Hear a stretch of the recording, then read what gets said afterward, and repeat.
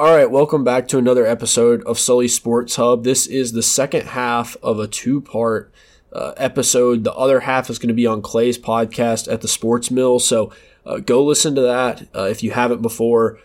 It's basically the same as what you'll hear on this side, so check it out if you can. We're going to be talking about on this side the Celtics and the Sixers series, and then the Suns and Nuggets, and we'll finish with a little bit of our playoff projections. So starting, Clay, with the Sixers and the Celtics. Obviously, you're a Celtics fan, so you're probably going to have a little bit more knowledge about this series. It feels like to me that both of these toss-up games have gone to Philly. Those have been the two big Harden games, and then the other ones the Celtics have dominated, which should give the Celtics the edge if you're looking at this series holistically projecting forward. Is that how you view this series, or do you think that the Sixers have a better chance than that? I mean, I think the Celtics should win this series, and I think they're the better team, and that's not just from a bias standpoint. I mean, you know, it's funny that you said the two close games went the Sixers' way, and that's true. But you look at this last game, the Celtics should have gotten blown out. They played terrible for 3 quarters, and then it shows how good they are that they were able to turn it on finally and have a 5-point lead with 2 minutes left. And then honestly, it's just embarrassing how they finish games, and that's really what's holding this Celtics team back, is that you have Tatum, you have Brown, and somehow in big spots, the ball finds Marcus Smart's hands every time. He takes the game-winning shot. He takes the most important shot of the game, and I really don't see how you let that happen. And, you know, it's hopeful for me that the Celtics played as bad as they did and found that resolve to come back and have a chance to win the game, should have won the game. But it's also disappointing that if they're in a close game, they have shown me nothing that proves they can win. And to me, it just comes down to you have to put your best players in a position to win the game. And I don't understand why Mazzulla didn't call timeout. And if he didn't, why they didn't go earlier there at the end of the overtime. And it's just dumb mistakes like doubling Embiid when you're up 2 at the end of the game. I mean, simple stuff, really. So to answer your question, I do think the Celtics should win this series. But if they continue to get into these late game scenarios, especially in a Game 7, I am going to be extremely nervous that the Sixers are going to win it. Yeah, and I think that's the craziest part of this series right now is that the biggest worry for the Celtics is that James Harden is going to play better than them in the clutch. Like, what kind of world are we living in where that's what's happening? But yeah, like, I think we saw this last year in the finals some. Like, the Celtics really are not a team where when they have to take care of the basketball, when they have to make tough decisions down the stretch, it seems like a lot of times mistakes are made. And I don't know if that's because, you know, Tatum and Brown are not elite ball handlers, or because, like you said, teams are content with leaving a guy like Marcus Smart unguarded to take a 3 at the end of the game. I don't know if, you know, maybe that's the issue there, but like you said, you know, a couple boneheaded decisions at the end of that game, and now we're tied 2-2. And that's the difficult part about this is I think the Celtics are the better team. I picked the Celtics to win the finals, but now it's a best of 3. Now you get one dominant Embiid game, and you're looking at going home the next night. So the fact that they're in this position now, to me, is the larger issue, because I still think they'll probably win this series. I think they are the better team, but the chances of that are just much lower now because of the position they put themselves in. Yeah, I mean, the way I look at it is the Celtics have no excuse not to make the finals. They are their own worst enemy. The problem is they're very good at beating themselves. They're very good at it. And until they start, I'm not going to blame it all on Coach Mazzulla, but I will say I think if Ime Udoka is the head coach, they're not down. They're not 2-2. They just, at the end of games, really struggle to make the right decisions. And like you said, it's crazy we're living in a world where James Harden has outclassed the Celtics at the end of games. And credit to him for making the shots. But what scares me is that, obviously, Embiid is kind of working through an injury. I don't think he necessarily, in the playoffs, is the same player. I don't expect him. I mean, like, to me, Game 4 is about as good as you're going to see him play with 34 points. Like, that's just his ceiling in the playoffs, in my opinion. But we haven't seen Tyrese Maxey play well except Game 1. The role players haven't played well except for DeAnthony Melton. And for the Celtics, everybody is pretty much playing well. Like, the only thing that you could say is that Tatum and Brown need to have bigger games. But is that going to happen consistently? Like, Tatum doesn't look the same as he did last playoffs, and Brown looks even better, but for some reason we don't recognize we need to get him more shots. And so it all goes back to my original point of, I don't know if the Celtics are smart enough to put themselves in a position to succeed. Smart definitely does some things that you have to have. He is such an important player for them, and it's easy to look at the stuff he can't do and say, well, why are you playing him? He does a lot of good things, but to me it's pretty obvious at the end of games that you would rather have Malcolm Brogdon or Derek White taking shots over him, and I don't understand why we continue to put him in a position to have the ball. So, you said this is the conference finals. I would tend to agree with you. I think both of these teams are better than the Heat, but the problem is that I don't trust either of these teams to play together and to put themselves in a position to succeed. And in that regard, I trust the Heat over either of these teams. Yeah, and okay, one thing I want to talk about a little bit is Embiid, because obviously I think most people think he's the best player in this series. If James Harden had not dropped 40 twice this series, are we having a much different conversation about Embiid and the Sixers team? Like, that to me is a question here. Is like, we have this whole like Jokic Embiid MVP debate, and then Jokic is the guy that seems to get discredited more for not winning in the playoffs, even though he has had more playoff success than Joel Embiid has. On the other side, Jokic is dropping 50 in a loss, and I'm not trying to just turn this into a Jokic Embiid discussion, but Embiid down the stretch just kind of fades. Like, part of that's just being a big guy. Like, it's hard. We talked about that with Anthony Davis on your podcast with the Lakers-Warriors series, but they know that if they double him, a lot of times he's not going to make the right decision. He's going to turn the ball over. Are we a few bounces the ball away here from Embiid just getting slander for being down 3-1 or even getting swept? Yeah, I mean, I definitely think so. I am always of the thing that best player doesn't necessarily mean best player in a playoff series. I don't think Embiid is the best player in this series, to be honest with you. I think Tatum and Brown are both better than him, and you can argue Harden is too. Now, I'm not saying they're better overall players, but for a playoff series, to me, you can't. When have we ever been able to trust Embiid? Like, when ever? And obviously he does so much for that team, and he played really well in Game 4. But you're exactly right that the way that they play around him, we are very close to this being 3-1. I don't want to say they would have swept them, just because I think it's hard to say they would have won Games 2 and 3 if they would have won maybe Game 1. But I definitely think that the Sixers, if they end up losing this series, like the Hawks with Trae Young, need to ask themselves, how far can we really go with Embiid at the helm? Because I don't know if that answer is the finals. I really don't. At least it's him being the best player.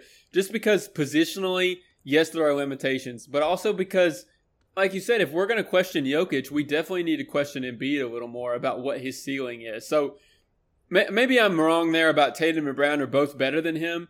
But I think playoff-wise, like looking at what he can do in a playoff series, I'm not sure I want Embiid to be my best player. Yeah, I would say with that, like, I have no problem with Tatum. Like, I don't think Brown is on that level that can be compared to him.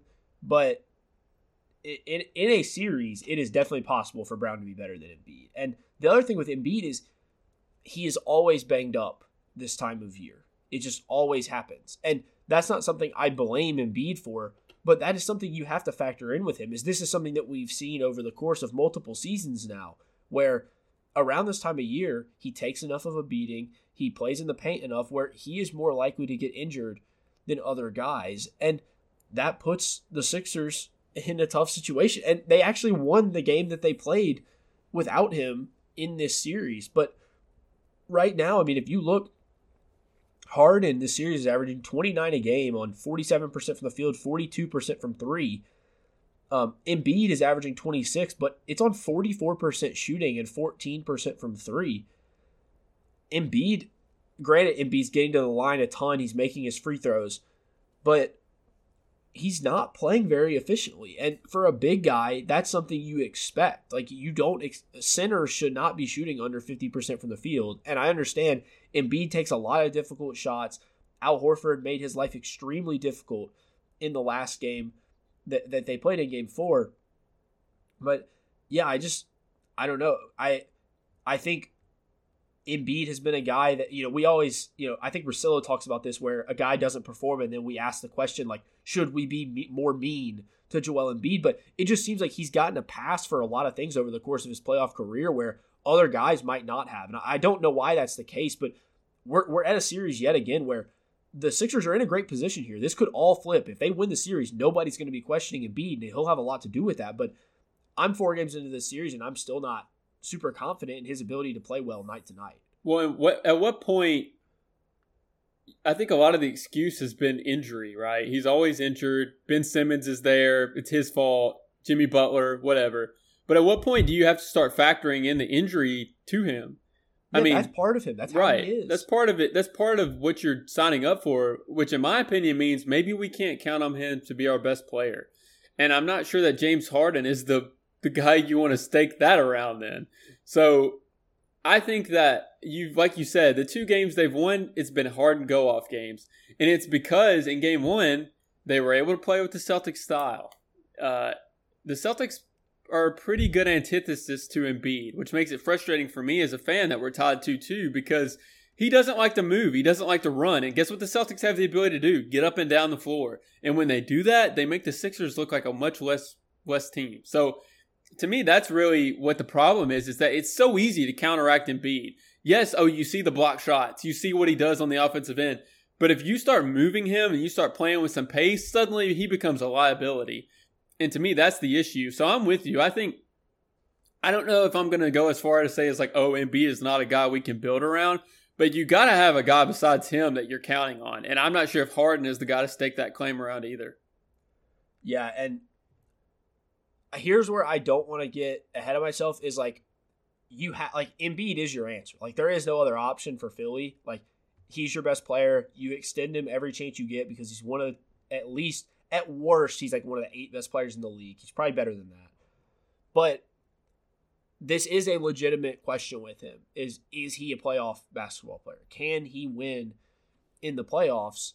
And it's hard because he's still a great player, but it's clear that I don't think he can play as consistently on the same level. And like you said, if going into games 5 through 7 here, we're asking the question like, okay, well, can James Harden drop 42 more times? Like, I love James Harden, but like, that's not a good place to be in if you're the Sixers. Like, that's not the position you want to be in. Harden's averaging 40 minutes a game. Like, he's having to do a lot for this team. And I mean, he is going to have to do a lot because especially late in games, it's hard to run your offense through Embiid. But if Embiid is not the best player for the Sixers in these last 2 to 3 games, I don't think they can win this series. Yeah, I would agree. I mean, I think it's as simple as when you say you're the best player on the team, ultimately it's going to live and die with you. And if the rest of your team is not up to par, that's going to show. But when you don't perform, then it falls on you. And like you said, do we really count on James Harden having 40-point games in 2 of these 3? Probably not. I expect the Celtics to win Game 5. I don't think the Sixers, in my opinion, have what it takes to go into Boston after winning that game and win. So that means that we then trust them to win 6 and 7. It's possible, but not probable. And so I don't know. The Celtics, like I said, have a lot of flaws, but I do think so do the Sixers. The Sixers have a lot of the same problems. And I do think after this season, when they lose, if they lose, that there's going to be a long look in the mirror of what the direction is moving forward. Yeah, and one place where I think the Sixers can potentially get an advantage is the turnover battle. The Celtics have guys that turn the ball over. Marcus Smart has 12 turnovers in this series. Jaylen Brown has 10. Jason Tatum has 9. The only other Sixer that's similar to that level, Harden has 9 turnovers in this series, but that's expected. He has 30 assists, so like that's expected. The other guy that has that level is Embiid. Embiid has 8 turnovers in this series and only 7 assists. And we talked about that he gets doubled a lot. He gets put in difficult situations, but the Sixers are already turning the ball over less than the Celtics are in this series. If Embiid can limit that more, play within himself a little bit more, that's a lot of possessions for this Sixers offense.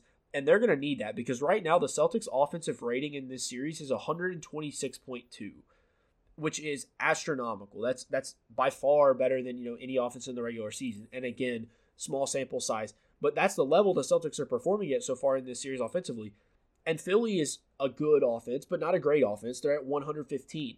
They have to figure out ways to manufacture the possession battle. If they can win the possession battle, they need to even up the offensive rebounding a little bit more. That's going to be how they win this series. And part of that is Embiid just playing smart and playing efficient because everything is going to go through him, at moments in this series. So I don't want to put this all on Embiid. There are other guys that are going to have to step up. I think Maxey probably needs to play a little bit better if the Sixers want to have a chance to win this series. But the thing is, the Celtics, to me, they just have so many guys they can throw at you that it's really hard for the Celtics to just throw up an absolute dud. And I think we kind of saw that in Game 4. They looked like they were playing horrible the whole game, but they turned it on at the end. They're just too talented to me to play a full game like that. So the Sixers, I think, have to ratchet it up a little bit. But also, to be 2-2 in this position is a great spot for them because I don't think that they have played at that level throughout this series so far. Yeah, I mean, if you're the Sixers, you're really hopeful. This is the best chance you're going to have. So, I mean, I think it just comes down to, are the Celtics going to play up to their level? To me, if the Celtics play like they can, they're the better team. But if Embiid and Harden play up to their level and they take advantage of some of the Celtics' weaknesses, they could win. So at this point, I could definitely see the series going either way. It's kind of where I landed. And anytime you get to this point, I think that's where you have to land. It's in 3 games, anything can happen. But yeah, like you said, going into the playoffs, that's how I felt was if the Celtics play their best, I think they're the best team in the NBA. The question is, how often are they going to be able to make that happen? And I think that really is, to me, the biggest question as we enter these last 3 games, because that negates anything that the Sixers can do. All right, anything else you want to add on this series before we move on to the Suns and the Nuggets? No, I think I'm good. I mean, I think it's pretty simple, actually, in that one. So, all right, let's move to the West. This might be the most fun series to watch so far out of the 4 series. The last 2 games have been pretty close in Phoenix. The Suns have won both of the last 2 to even up this series at 2-2.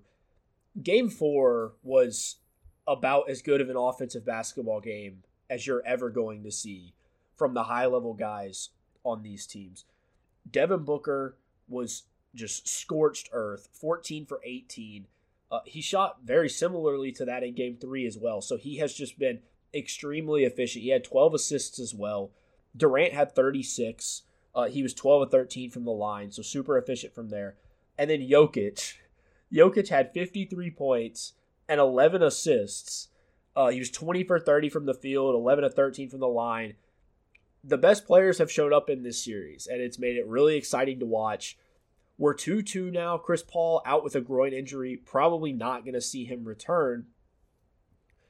Is there one guy outside of those top 3 players on these teams that you think has a chance to step up and make a large impact in this series in the last 3 games? We've seen the Suns change up their rotation some. Obviously, the Nuggets have more depth naturally than the Suns do. But is there anybody you think outside of these top 3 that can really step up and make an impact on this series? Because the theme of role players is something we've talked about throughout these 2 episodes. Is there somebody you think that can do that? I mean, to me, the easy answer is Jamal Murray for the Nuggets, especially because they're going to have 2 games at home here if it goes to 7. He has the ability to score up there with Booker, for a game, 35, 40 points, whatever it is. On the Suns side of things, I just don't think it's possible because they've learned at this point we can't trust anybody except Booker and Durant. We talked about with the Lakers how they're trusting their role players and they're deferring, like LeBron's playing off the ball. Durant and Booker can't afford to do that. I just don't think they trust anybody else, and I don't think they have anybody else who can even really dribble. You mentioned Chris Paul. A big reason I picked the Suns is because I thought that in tandem with Durant and Booker, who have played exactly like I thought they would, Paul and Ayton would at least be able to help them a little bit. Well, that's not happened. I mean, Ayton has pretty much become like one of their other role players, and Paul's hurt, like you said, and wasn't playing well anyways. So I think the formula for the Suns is they just have to hope that Devin Booker and Kevin Durant play like this for 2 more games. And obviously, if you can withstand a 53-point Jokic game, then you have the ability to win the series. And like you said, I think the role players is a good discussion for this one because all I've heard this year is, well, the Nuggets finally have a full complement of players. They finally have, their full roster and they're ready to go. All right, where are they? Where is Aaron Gordon? Where's Michael Porter Jr.? Because he hasn't played well. Porter Jr. looks like he should be a fifth option on a team. And that's just a lot of pressure on Jokic once again. And, you brought up the Embiid and the Jokic discussion.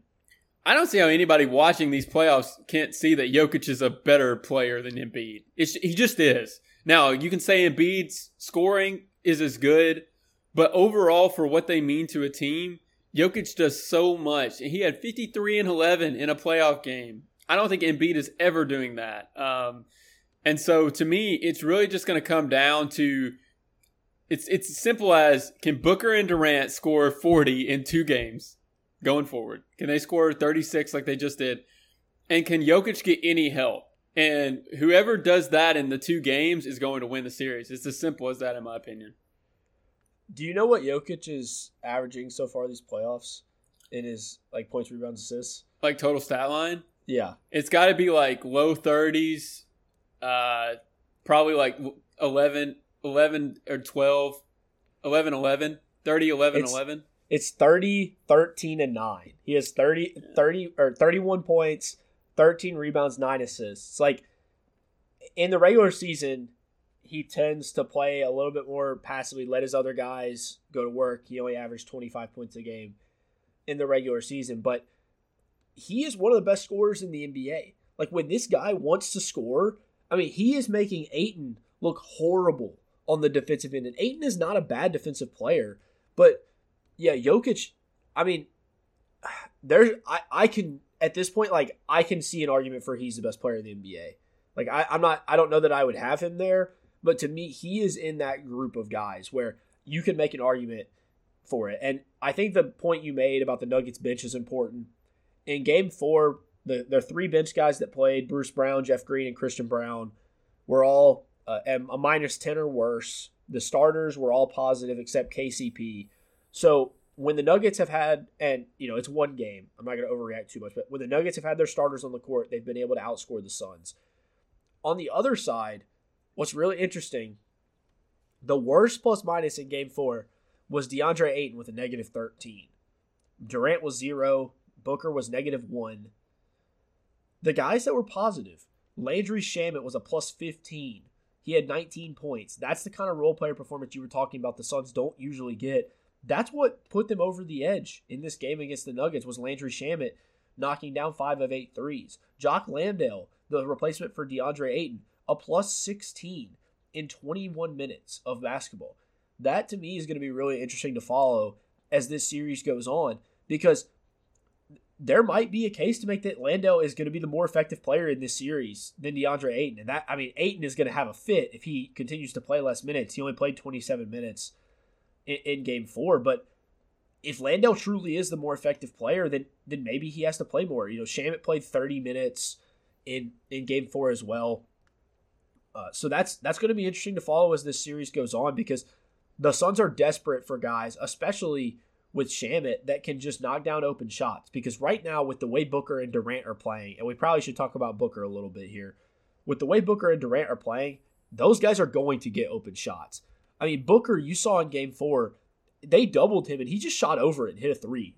Contested right in their face. That's the level he's playing at right now. So guys are going to have open shots. So whether it's Shamet, whether it's a few other guys on that roster, whether it's a Terrence Ross, one of those guys, that's, I think, what the Suns need, is just, can their other guys hit open threes?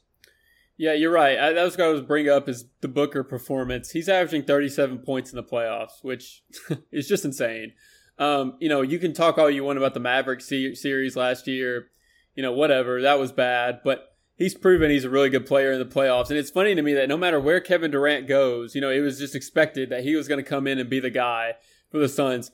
He's once again the second best player on this team. Now, he was probably the first best player on the Warriors, but it's still Curry's team. But Booker is the best player on this team, and to me, that's not even an argument. He's 34 for 43 in his last 2 games. I I would say that 99% of the world cannot go out in a gym and shoot 34 for 43 from anywhere on the floor. And he's doing that in the playoffs. And so he deserves all the credit in the world. And this kind of goes back to what I was talking about with the Embiid thing. Devin Booker, to me, is in the playoffs right now. I would take him over almost anybody. Definitely anybody on the Celtics right now. Definitely anybody on the Sixers. To me, Jimmy Butler and him are in that conversation for who would you want on your team right now in the playoffs. And he deserves all the credit in the world. He can score at every level. He actually plays hard. People don't think he's that good of a defender, but he's not a bad one. Yeah. And so, I mean, to me, if you're ranking performances in the playoff right now, everybody would probably lean towards Jimmy Butler, and that might be right just because of what they have on that team. But there's nobody playing better than Devin Booker, and he deserves all the credit in the world because as much as Durant is there, they're not 2-2 if Booker is not playing like he is.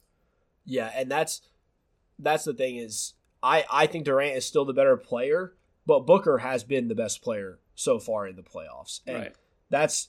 He's averaging 9 assists a game, which to me is the most impressive part because I am somebody that's always been lower on Booker, I think, than consensus. And part of that is because I am just not a huge fan of the guards that take a lot of mid-range shots and don't create offense for others. Like that to me is something that it a lot of times leads to less efficient offense. But right now, Booker is shooting 64% from the field and 57% from three. And with Chris Paul out, he's averaging 9 assists a game, taking over some of that playmaking role. Like this is everything you could ask for from him to show you. Both him and Durant might just collapse of exhaustion by the end of this series. Booker has taken 91 field goals. Durant has taken 96 in 4 games. So they're averaging like almost 25 shots a game on Durant's end. Booker closer to 20. The team has only taken like 350 shots. So they have taken over half their team shots in this series. The next highest guy with field goal attempts is DeAndre Ayton at 33. So they're completely carrying this team. Both guys are shooting great from the free throw line. So, yeah, the thing that impresses me so much about both these guys and Durant, as I've watched in the past few games, is they can get to their spot whenever they want. And maybe even this might be a Durant point more than a Booker one, but I do not think Durant gets credit for how quick and agile he is in his ability to get to spots on the court because he will go full speed into the paint and then he can just stop on a dime and hit a fadeaway over a guy. And it's impossible to contest. And for the Suns, I think that's been so important for them because they really don't have ways to just like get points out of their offense. Like it's just pass the ball to those guys and let them go to work. And they've been able to do that the entire series. Yeah, I mean, you're exactly right because the role players have been so bad around them. I mean, Ayton is not even a factor anymore, which is sad to say, but I mean, it really is. Those two guys, if they don't score well, they have no chance. And that's what's comforting for us, like a Celtics fan, is like we have options outside of Tatum and Brown. But, I mean, it's been amazing that the consistency they've been able to play at. Both are averaging 30 points a game in the playoffs. And, I mean, I mentioned it at the top, but I think they're gonna score 30 every game. You can just kind of pencil that in. I mean, it'd be a shock to me if one of them had a really bad game. And so it comes down to how much is Jokic going to have to do. If Murray can help him and then Porter Jr. can make some shots and Gordon can make some shots, it's going to be hard for even Durant and Booker to overcome that.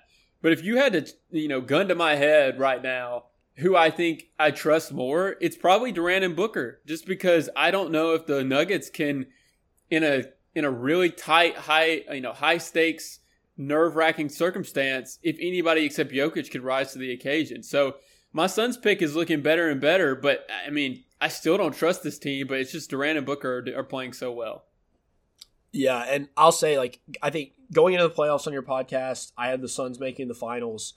Going into this series, I thought the Nuggets were going to win. After the way the Suns looked in the first round, after how impressive the Nuggets looked in round 1, I changed my mind on that. And after 2 games, I still don't really know where I'm at. After the first 2 games, I felt really confident about the Nuggets. Now, with the way Booker and Durant are playing, it feels like a lot more of a toss-up. And I will say, I think Jamal Murray is a guy that has shown that he steps up in the playoffs. It seems like this year he averaged 21 a game. So far in the playoffs, he's averaging 26 in this series. So he's a guy that I do think is able to take on an increased offensive load as the playoffs go on, which I think is important for them because with a lot of their other guys, there's questions about how much offense you're going to get from them night to night.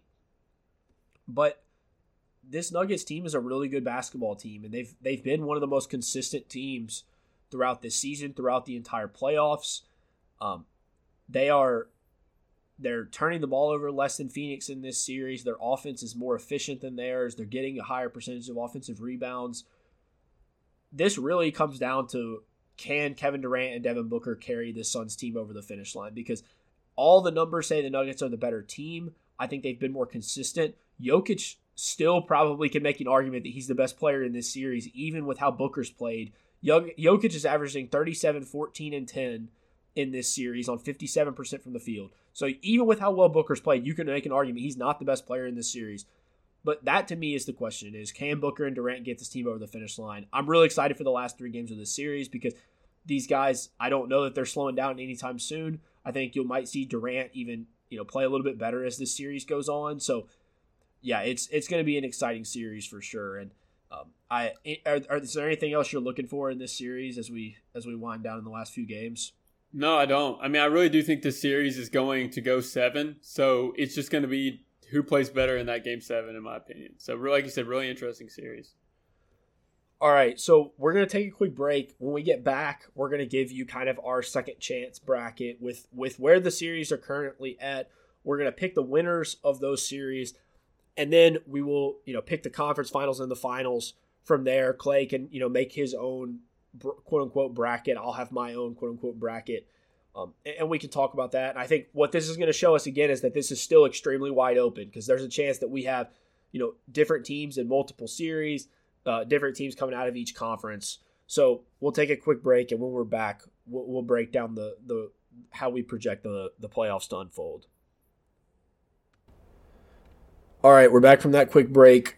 We're going to give you our predictions here for how the rest of the playoffs go. Obviously, none of us were perfect the last time. Milwaukee kind of ruined that for us right off the bat, but maybe we can get it right this time. We're going to start with the Heat-Knicks series. I don't think either of us will have much disagreement on this one. The Heat are currently up 3-1. The Knicks seem to be drawing dead offensively for the most part. The Heat have been the more complete team. I think they're going to move on. Clay, I assume you agree. Yeah, I just don't think Jimmy Butler and that team are going to let the Knicks win 3 games, and it's as simple as that. Yeah, I think really the only thing is if Randall just becomes a completely different player the last few games, but I've seen nothing that would indicate that that's going to happen. So yeah, I think we both think the Heat will move on to the conference finals. Now, one that's a little more complicated, I think. Celtics-Sixers.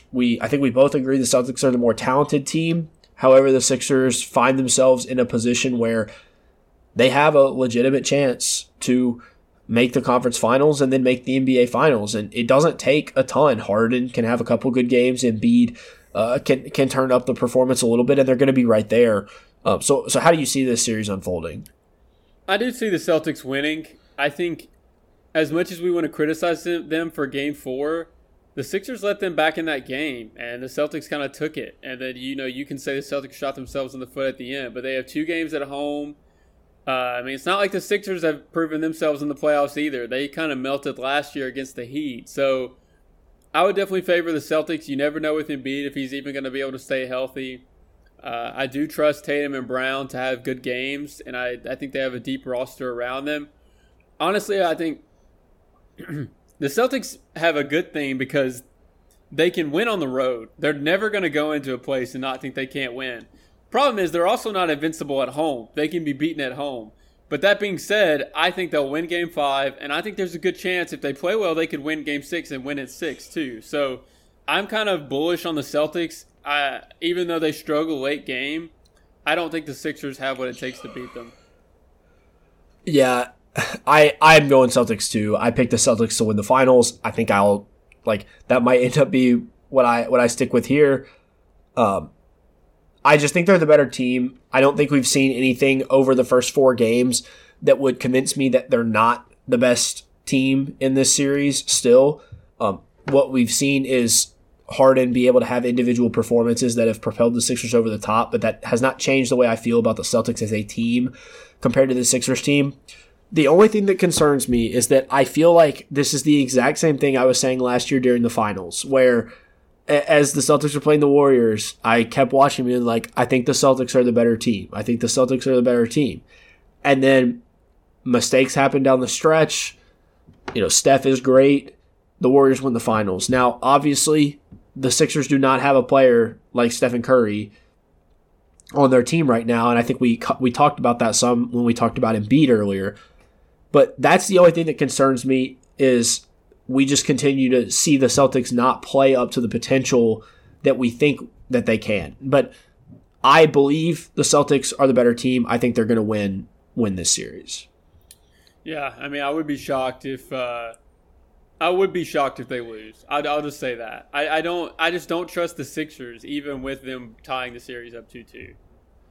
Yeah, to me, depending on how they lose, I think would determine how shocked I would be. Like if the Sixers just outplayed them, I would be shocked. If Harden just goes for 40 again, like, okay, I guess Harden's just going to have the best series of his life.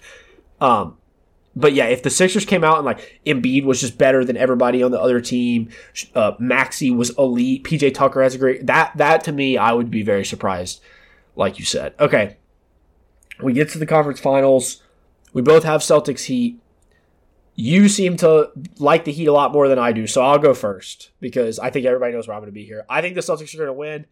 I think they're going to roll. I don't know. I might just be saying it until the Heat win the finals. I still am not fully bought in on this Heat team.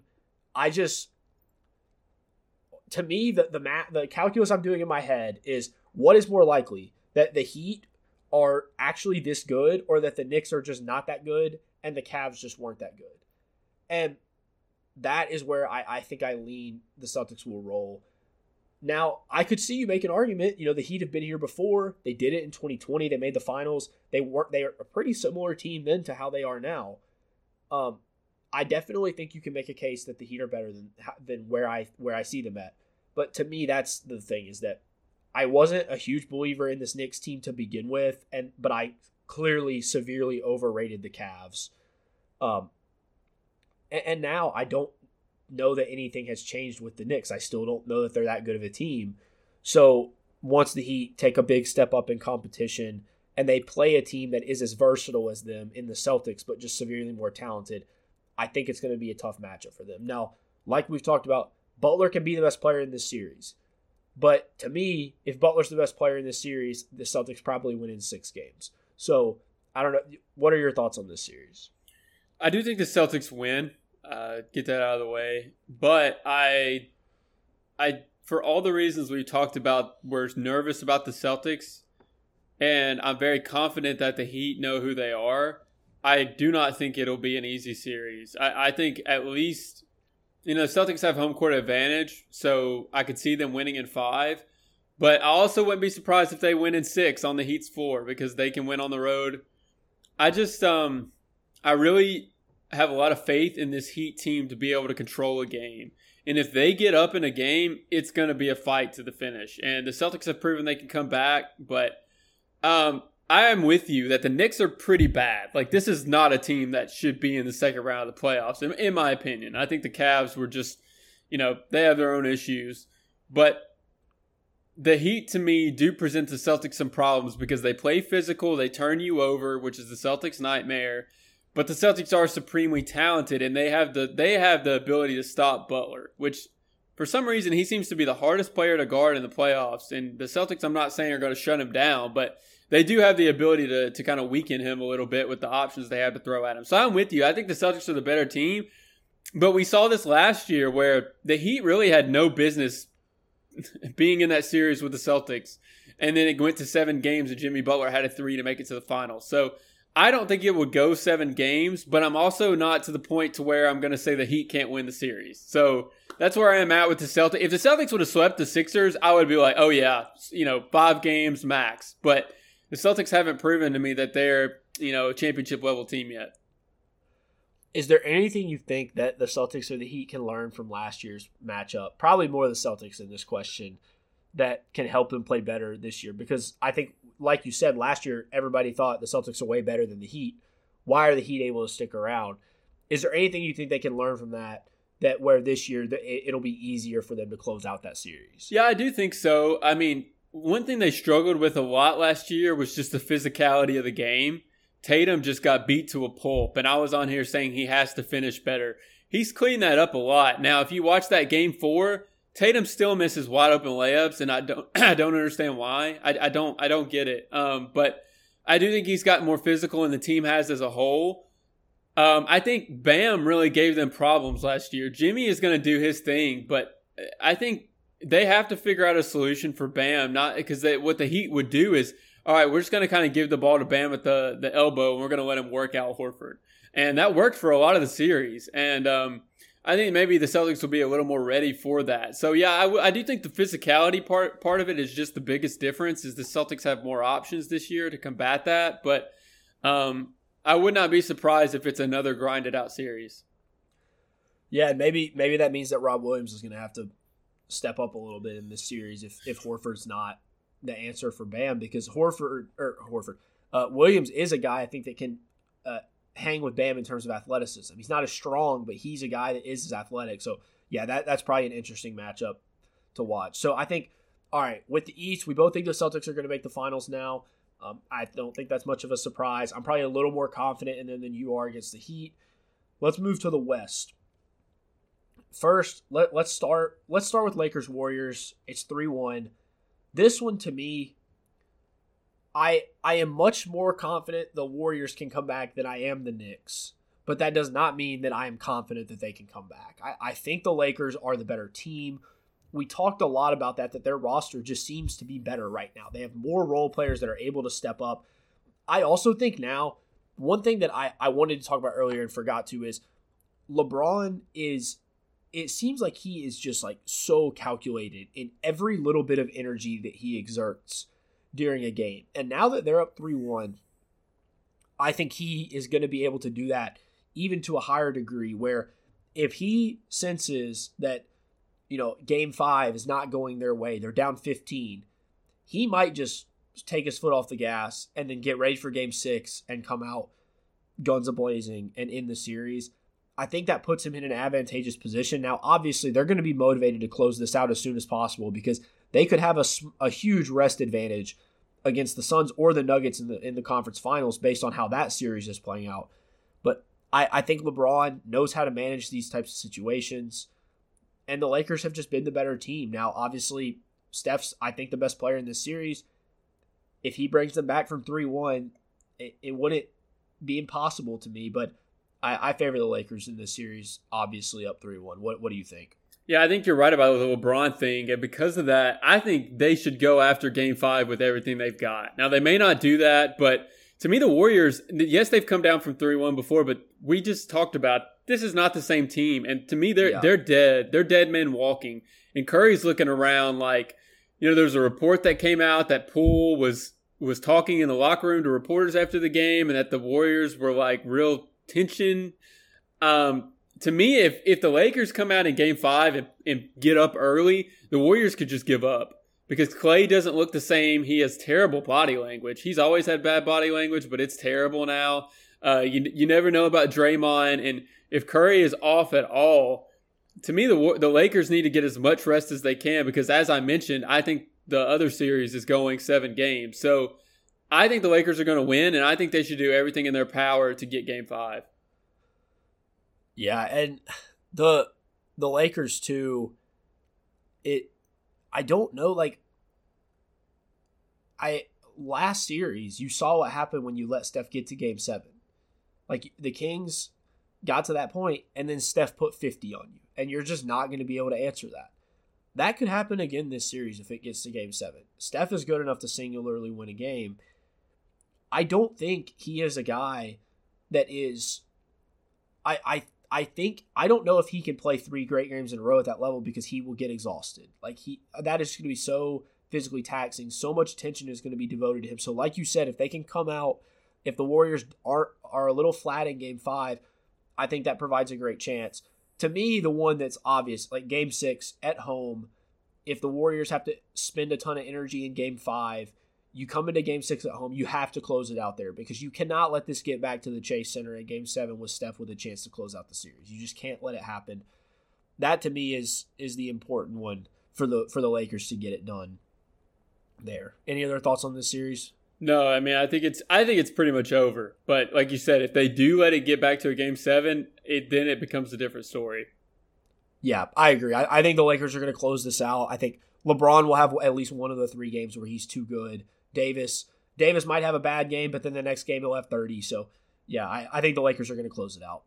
It would be pretty funny if after all of the Warriors LeBron things, if this ended with the Warriors now coming back from 3-1 after what happened in 2016. But I do not think that's what we're going to see. All right.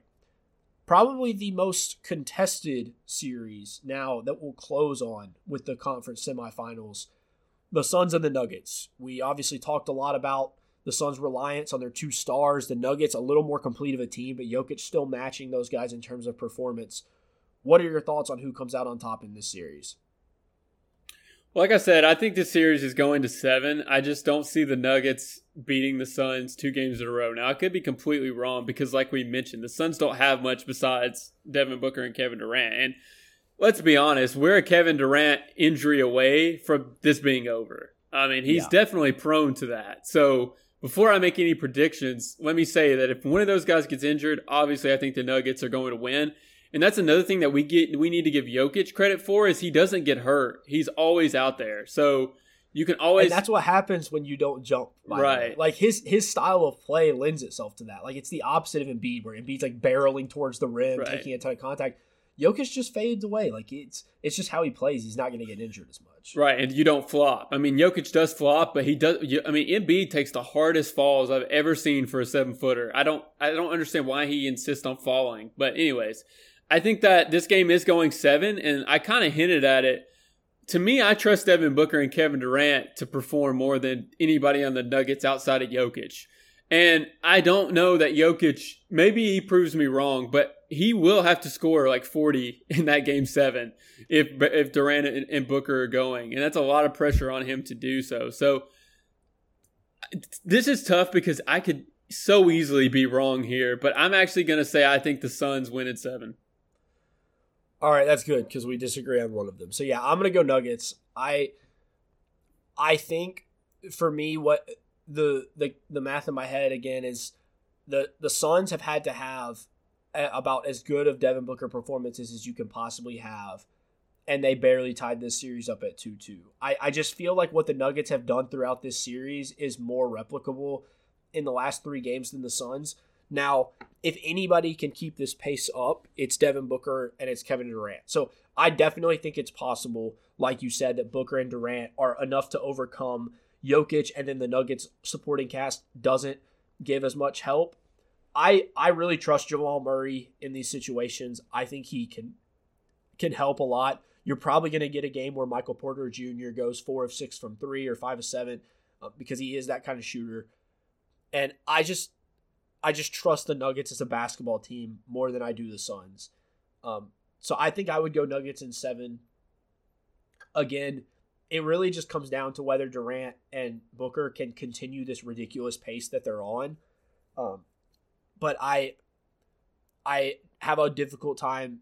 Like Booker could still have 35, but that doesn't mean he's going to be doing it on 80% field goal shooting like he has in the past few games. So I think I would give the edge to Denver. The other reason for that is just that they have home court. They have the 2 games at home compared to 1 in Phoenix. And in the first 2 games of the series, Denver was able to win pretty handily in those games at home.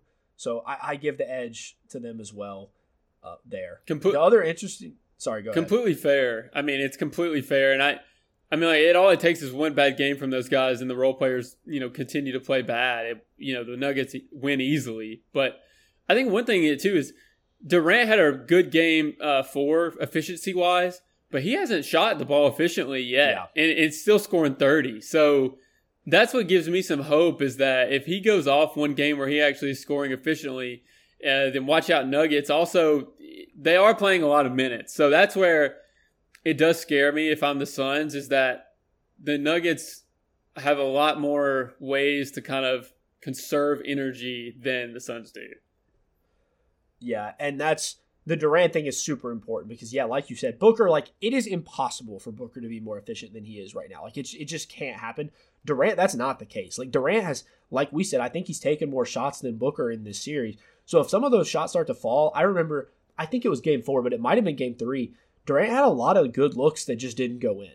And if those start to fall more, then I think Durant really is the guy that I like. If I had to make a prediction now, I think Durant outscores Booker the rest of the series, and that is what Phoenix needs. I think to win this series, because I also think Booker needs to be a little more of a facilitator now with Chris Paul out of the series. But yeah, this one's going to be great. I'm really excited to see how this one ends because it could definitely go either way. All right, so I have the Nuggets, you have the Suns, we both have the Lakers coming out of the other series. This to me is really difficult. What are your thoughts on your Suns Lakers series? It's incredible to me that this would be the series that we got with Durant on the Suns and then the Lakers being there. Period. If this happened, I honestly think. I mean, when I said this in my side of the pod, I believe it. But you can make an argument, besides the Celtics, even with the Celtics, that the Lakers team is the deepest team in the playoffs. And I do find it hard to believe, for all the reasons we just said, that this Suns team is going to have much energy left. At some point, it has to stop. And I think because the Lakers are so deep, there's so many bodies that they can throw at Kevin Durant and Devin Booker. And beyond that, Anthony Davis is going to just eat DeAndre Ayton. I mean, so I think that the Lakers... It's the battle of the passive big men right there. Just guys that hate playing in the paint. True. I can't believe this, but I think this was actually, to me, just as easy to pick the Celtics as it is in this. I mean, now the Nuggets in this series may make it a little different, although I think I'd still pick the Lakers, but I honestly think the Lakers are the best team in the West right now. I do. Overall, I think they're the best team in the West. Yeah. It's crazy that we're at this point. They were like 50-1 to make the finals like 3 months ago. Yeah. Like the fact we're at this point is nuts. But yeah, I mean, I think I would be like, if I had the Suns there, I think I would pick the Lakers too. I just think they're the more talented team. I think it's possible that LeBron and Davis are as good as Durant and Booker in a series. And if that's the case, then the other portion of the Lakers team is going to be better than Phoenix. So now do I think LeBron is going to match Booker or Durant? Probably not. But if they can just keep that matchup close, then the supporting cast of the Lakers can pull through. I also think like having Vanderbilt, I just love the way that guy plays defensively. He's all over the place. You're not stopping Durant. Nobody can. He can at least probably make his life difficult out there. And then, yeah, you have Anthony Davis protecting the paint. Hopefully could force Booker into some tough mid-range jump shots rather than getting all the way to the rim. So, yeah, I agree with you. I think if it gets to that point, I think I would favor the Lakers. With me, Nuggets versus Lakers. Another one, I think it's pretty tough.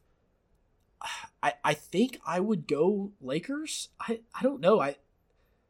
I probably would tell you that the Nuggets are the best team in the West, but I just feel like the Lakers match up well against them. I think we saw that in 2020 in the bubble. Now, Jokic is probably a better player than he was then. The roster in Denver might be a little bit better. But Davis, if anybody can guard him well, I think it's probably Anthony Davis. I like the guards that the Lakers have to score against Denver's guards. I think I would pick the Lakers to make the finals. Now, to me, that's a 7-game series. That's a toss-up. Jokic could definitely be the best player in that series, and if Davis struggles to contain him, the Nuggets will probably win the series. But yeah, I think we both have the Lakers making the finals, which is kind of crazy. Well, and it comes back to, it's insane to say this because normally a team that has been together is a team that knows who they are. But I truly think the Lakers know who they are more than any other team right now. They know exactly what they're going to get from every single person on a night-to-night basis. And if they don't get it, then okay, they may struggle. But then you have, Lonnie Walker can step up. D'Angelo Russell was terrible last night. Well, Lonnie Walker plays well in the fourth quarter. So, I mean, I truly think that at this point, the Celtics and the Lakers have the best rosters in the NBA. Now, the Nuggets, like you said, might be more talented, but I don't trust Michael Porter Jr. and Aaron Gordon. I just don't. And so I've seen more from the Lakers roster than I have them. And that's pretty insane to say, but something that I believe to this point. So, I mean, the Nuggets, it's hard to tell. Their success against the Lakers was pretty good this year. They went 2-1. But I don't really know. I think it's, like you say, it's just a toss-up once you get to the playoffs. And you'd have to see how it played out. Yeah, and I don't does Aaron Gordon guard AD? Does Jokic guard AD? Gordon might be better against him, but then who is Jokic guard? If you just play the Lakers lineup, if they play Reeves, Russell, and Walker with LeBron and AD, who is Jokic guarding? Is Jokic guarding LeBron? So they could put them in some difficult positions defensively because Davis, I think, is kind of the cheat code there where Davis can play enough on the perimeter where you can't just put Jokic on him, but then Jokic could be put in some difficult situations. If Vanderbilt is playing, he probably just guards Vanderbilt and stands in the corner. But yeah, they could make them in some difficult matchups. So it'll be interesting to see what that's the interesting thing. That's the chess piece is that you talked about Vanderbilt being able to guard, whoever he wants. But I'm not sure you can play him because of the liability he is on offense. So he has a limited amount of playing time, which makes it more difficult to score because then you can hide somebody on him, but they're better offensively without him. So that's kind of what the Lakers are having to balance right now. I think he would play a lot more in the Phoenix series than the Denver series. I think against Phoenix, you have to put him on Durant a lot and just hope you can find enough offense. Unless LeBron, I don't think LeBron is ready for Durant for 7 games like that. I don't know that would go very well. But yeah, against the Nuggets, they don't necessarily have that wing that you have to shut down. I mean, you might put him on MPJ, but I don't know. MPJ is much more of just an off the catch, maybe one dribble shoot guy. So I don't think you need Vanderbilt as much on him. I think they put Vanderbilt on Murray. But maybe, yeah, that's probably right. I guess they probably do just put him on Murray. He's so versatile. He probably can handle that. But yeah, I definitely think you'll see the Lakers go small in this series if they do play the Nuggets, because they can force some advantages pretty quickly out of that. Yeah. All right, so this makes it a little easier for us here to talk about the finals because we both did pick the Lakers to make the finals. This would be crazy if it happens. Lakers Celtics. I think both these teams have the same amount of championships, right? So whoever wins would have the all-time NBA championships record for a team, which would be a good storyline. Obviously, Lakers Celtics, one of the great historical rivalries from the 80s. I'll go first. I picked the Celtics to win the finals going into the playoffs. I'm still there. I still think they're the best team. I think they have the deepest roster. I think especially when it's the Lakers here, they are able to match up pretty well against the Lakers. I think they can bother Davis with their 2 bigs. They have so many guys that can create offense and attack the rim that I think the Lakers would really struggle defensively. And guys like Russell or, Reeves is not a terrible defender, but some of those guys I think could get hunted pretty easily. Even Schroeder, because he's really small and the Celtics have a lot of bigger guys. So I would favor the Celtics in that series. I think that it would still be a good series. I'd probably say Celtics in 6. But what are your thoughts on that finals? Well, like you said, I mean, for all that's gone on this season, all the parity, it would be hilarious if we get Lakers Celtics in the finals. And it would be awesome. I mean, that's my dream to get revenge on them, for the last time we played them. So it's tough because I hope everything you just said comes true, that the Celtics are the better team. I really thought that after last finals that the Celtics would come into this season and be a much better, hardened, battle-tested playoff team that you could trust. And to me, they're worse at that than they were last year. Now, they can prove me wrong by how they play against the Sixers in the closing games and then the Heat. But, man, I honestly would lean the Lakers. I know that's crazy to say, but the Celtics haven't shown me. The reason I would say that is because the Celtics have not shown me that Tatum and Brown are better than LeBron and AD. And then we've already talked about the roster thing. I think if I'm the Lakers, I know that my stars are better than their stars. And I'm going to make Marcus Smart and Malcolm Brogdon and Derek White beat me. And if they can, great. Wow, good for the Celtics. But I think I would actually pick the Lakers in that series, as much as it pains me. Now, I'm also doing this because if the Celtics were to just kill them or win, I'm ecstatic to be wrong. But I genuinely think right now, from what I've seen in the playoffs, the Lakers are the team that I trust more than any other team, which is crazy to say. Yeah. I mean, I think that's valid. Like, I've been high on the Celtics the whole time, so like I don't have like a huge reason to change that at this point. But yeah, I mean, just based off the playoffs, like you could definitely make an argument that they've looked to the best out of anybody so far. So I think if we had done this podcast a week ago, maybe when the Nuggets were up 2-0, I think I would have a hard time picking against them. But they've shown some weaknesses. Now, granted, part of that's just because Durant and Booker have been so good. I think they can make an argument to be the most complete team as well. But those three teams, I think, have separated themselves in terms of roster talent. Now, I was thinking about this.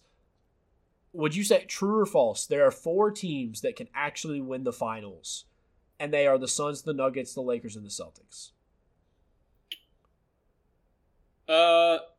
I mean, I think if the Warriors find a way to come back, you have to include them. I really do. Now, I don't think that's going to happen, but if the Lakers are gone, then I'm not going to say the Warriors can't beat the Suns or the Nuggets. But yes, if let's say the Lakers take care of the Warriors, then yeah. I mean, as much as I like the Heat, I don't think that there's just no way. There's no way they win the finals. And then the Sixers, I don't think they can. So I would say you're correct. Okay. Yeah, the Sixers to me is the big question there. Because, like I was kind of eliminating the Warriors, like you said.